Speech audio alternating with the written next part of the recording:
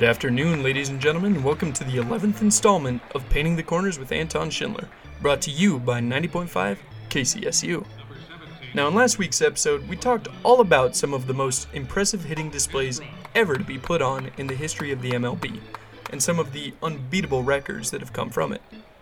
Actually, we've been covering similar things the past few weeks. So this week, I wanted to focus on the other side of the ball and talk about pitching.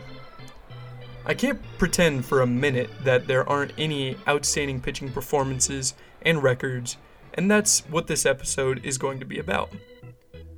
I want to start off this episode by giving my true appreciation to pitchers. Pitchers are a completely different breed and are frankly absolutely crazy.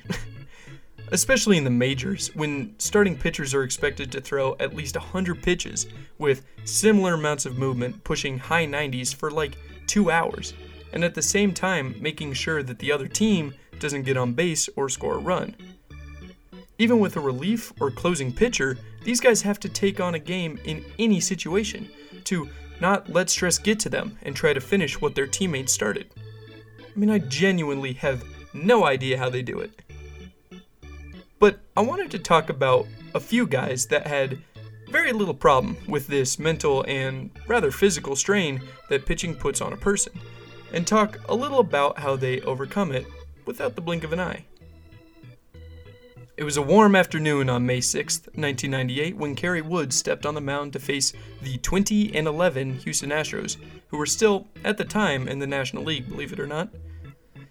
It would be the day that Wood would strike out 20 out of the 27 batters that he faced, a feat that has only been replicated 4 times by 3 players in the history of the MLB. Wood ended up pitching a full 9 innings that day, only allowing 1 hit and no runs. This feat was not only special, but completely unexpected. I mean, at the time, this was Wood's 5th ever start in the MLB. Going into that game, he had a rather undesirable 5.89 ERA with 15 hits and 12 walks in his first 4 starts. By the end of May 6th, however, his ERA dropped to a much more manageable 3.95. Now, after the game, someone that was interviewing Wood asked if he felt something different, something special when he was warming up in the bullpen that day, to which Wood responded, "Well, no, to tell you the truth, I didn't have a very good warm-up today, and I was just trying to go out and get outs, and it was just one of those days." Something that was pretty special about this day is that the Astros pitcher, Shane Reynolds, also pitched a complete 9-inning game, and ended up striking out 10 batters of his own. The combined 30 strikeouts set an MLB record that lasted all the way until the Yankees and Cubs shattered the record with 48 combined strikeouts in an 18-inning game a few years ago. On top of all of that, however, the 1998 Astros were really good. I mean, they finished with a 102-60 record, getting them first in the National League Central that year. I feel like that alone makes this just that much more impressive. I mean, here's a guy that had only made a handful of starts, ever, in the major leagues, throwing 122 pitches, 84 of which were strikes, by the way, and whiffing 20 batters that were about to make the Hall of Fame. I mean, it's absolutely crazy. Now, I mentioned how there were 2 other players that had 20 strikeout games as well. Max Scherzer was the last to do it in 2016, when he fanned 20 Detroit Tigers. Roger Clemens actually did it twice, getting swings and misses on 20 Tigers and 20 Mariners in 1996 and 1986, respectively. But these 3 players aren't technically the only players to hit 20 strikeouts in a game. These 3 are just the only 3 to do it in 9 innings. Hall of Famer Randy Johnson, one of the Arizona Diamondback greats, once threw 20 strikeouts against the Reds in 2001. Now, this record is not much talked about because even after Randy threw his 20 strikeouts, he left the game when it was tied at 1 going into the 10th inning. So, even though Randy technically threw 20 strikeouts in 9 innings, the game went into extra innings, so Johnson left with a no decision. And then the game continued on with relief pitcher Byung Hyun Kim at the helm. I mean, that's a bit of a bummer, right? Only one other pitcher in the history of recorded baseball stats has surpassed the 20 strikeout mark, even though it took him 16 innings to do. Tom Cheney, the Georgia native, struck out 21 Baltimore Orioles in 1962 during his time with the Washington Senators, and ended up getting the win after only allowing one earned run on a fairly modest 10 hits. So we've been talking a lot about complete games, which means a pitcher usually throws 9 complete innings, never needing to be subbed out, and stays in the entirety of the game. Although it doesn't happen all the time, it happens enough that it's not a super unbelievable stat usually. But I wanted to touch on some incredible pitching achievements that happen so little that some of the best pitchers in the world only have it happen to them once, maybe twice. Let's start with the no-no. Now, as I mentioned a few episodes ago, a no-no or a no-hitter is pretty self-explanatory when you hear it. Basically, a pitcher doesn't have to get 27 outs straight, but none of the hitters can get on base via a hit. So, if someone bunts and beats the throw to first, it counts as a hit as much as a shot that goes 450 feet to right center. Even though, as I mentioned in the Unwritten Rules episode, bunting for a base hit, especially in a no-no situation, is a huge no-no in the baseball community. But for a no-no to happen, the pitcher can still walk a batter, or hit a batter, and the no-no will still count. I mean, even if a fielder makes an error that allows a runner to reach first base, since it's not technically the pitcher's fault, it means that the no-no is still intact. Now you may be wondering if a run scored, if the pitcher walks the bases loaded or gets unlucky with an error or something like that, would the no-hitter still count? And yes, it would, strangely enough. On June 28th, 2008, Los Angeles Dodger pitcher Jared Weaver threw a no-hitter, but still lost the game. Seriously.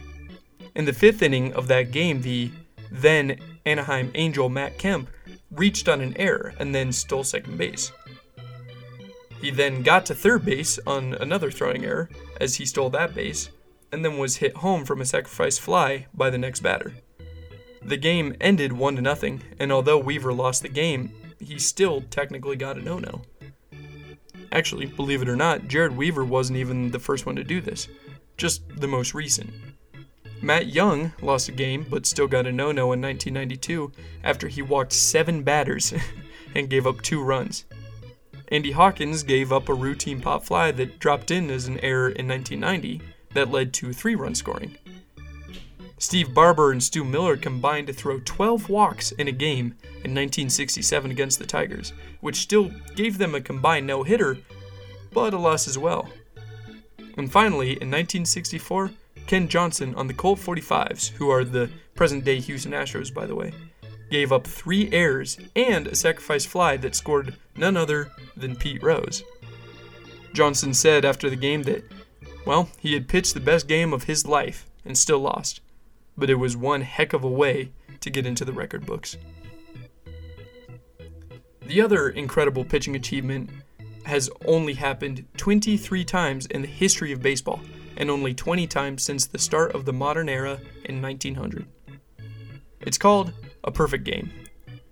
Now, a no-hitter is impressive enough, but a perfect game is really just a whole new level. To get a perfect game, not only do you have to get no hits, but no walks, no hits batsmen, no errors, no run, like literally everything. Well, I mean, I say no errors, but you can have an error as long as it doesn't end with a runner reaching base. So let's say that a fielder drops a ball in foul territory, or it hits off their glove or whatever. As long as it's not in fair territory, the perfect game is still on. The first person to do it, in the modern era at least, was the impressive Cy Young, the namesake of the Cy Young Award given to the best pitcher in the league every year. Now on May 5th, 1904, Cy Young threw 8 strikeouts in a game that only took 1 hour and 25 minutes to play, and recorded the first ever perfect game in the modern era. It took another 4 years before Addie Josh threw his perfect game, and then another 24 years until the White Sox great Charlie Robertson got his. Now as you can tell, this phenomenon doesn't really happen all that often. I mean, the last player to do it was Felix Hernandez on August 15th, 2012 against the Tampa Bay Rays. Felix threw an absolute gem, only throwing 113 pitches and getting 12 strikeouts. However, something was in the air, I think, in 2012 because Felix wasn't the only one to throw a perfect game that year. As a matter of fact, there were 3 perfect games that were thrown in 2012.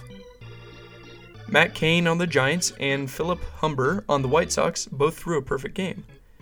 Now, I'm not sure what made these pitchers all get perfect games that year, like pretty close to each other, but wouldn't you say that it's about time for another? And it almost was. Since 2012, there has actually been 3 games that were perfect all the way up to the last batter.